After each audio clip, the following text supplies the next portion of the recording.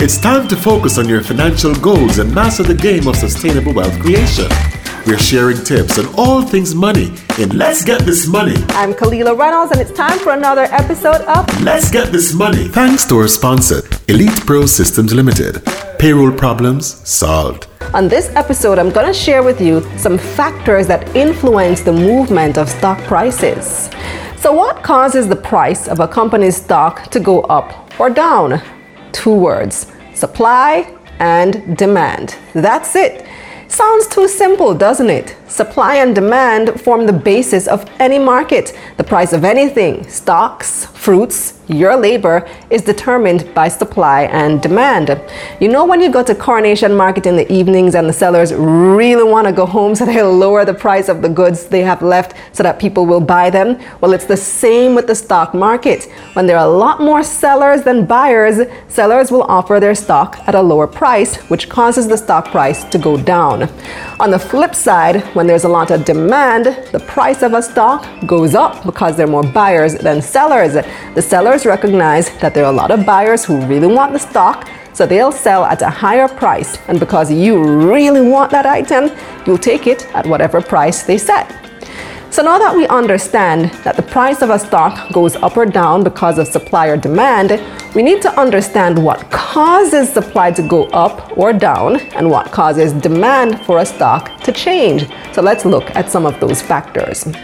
Well, one of the first things investors look at when they're buying shares in a company is if the company's revenue is likely to increase or decrease. Now, the next thing we want to look at is seasonal earnings. Some investors also look at the seasonality of a company's revenue and speculate that based on what has happened in the past, the company's revenue will again increase when the season comes around. Mailpack and their expected earnings can be partly attributed to the deals that come in November and the Christmas shopping season. Another example is Berger Paint. People fix up and paint their houses for Christmas, so investors will speculate that for that quarter, profits will be higher, and so they buy up Berger stock, increasing demand and driving up the price of the stock. Between November 20, 2020 and February 2, 2021, Berger's stock price moved from $11.84 to $13.46. That's about 13%. Now, because school has been closed for most of 2020, companies selling stationery and other such school items such as stationery and supplies, SOS, saw a fall in their stock price. Looking at the line chart, we see where the price of the company's stock has dropped. Investors speculate that with no school, these companies would take a hit, and so they dispose of the stocks they owned in these companies, causing the price to fall. Now, let's look at those earnings season reports, another key factor that affects stock prices.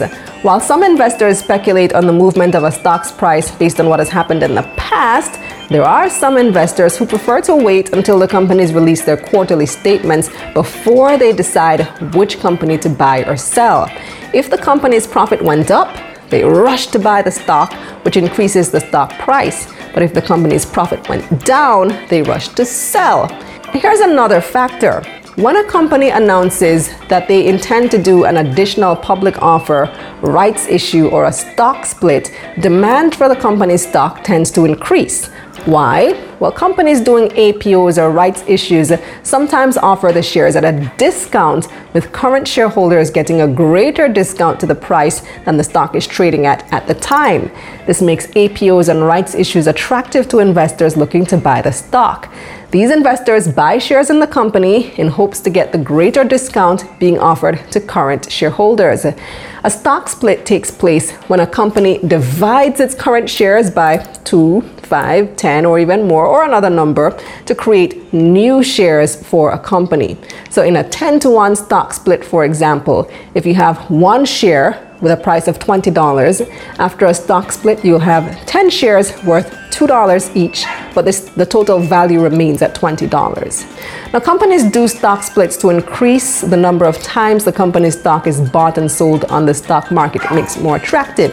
When the stock split happens, investors think that the share price is cheaper, so they may buy more, and this drives up demand, which increases the price of the stock.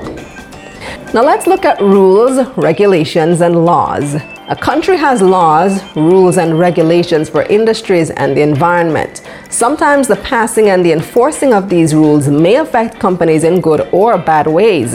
When the styrofoam ban came into effect on January 1, 2020, Wisynco, as the only producer of styrofoam in Jamaica, was negatively affected. Leading up to January 1, after January 1, and when the company posted its earnings, we can see where the stock price declined as investors started to sell their shares.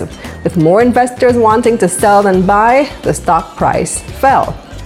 Now, you also have black swan events like what we're experiencing now, COVID-19. These also affect the movement of stock prices. A black swan event is an unpredictable event that creates a devastating impact. Nobody could have predicted that we would see a pandemic that would cause industries to collapse. That's it for this episode of Let's Get This Money. Let's get this money thanks to our sponsors, Elite Pro Systems Limited. Payroll problems solved. Let's get this money Wednesdays and Thursdays at 7:30 a.m. on Cool 97 FM.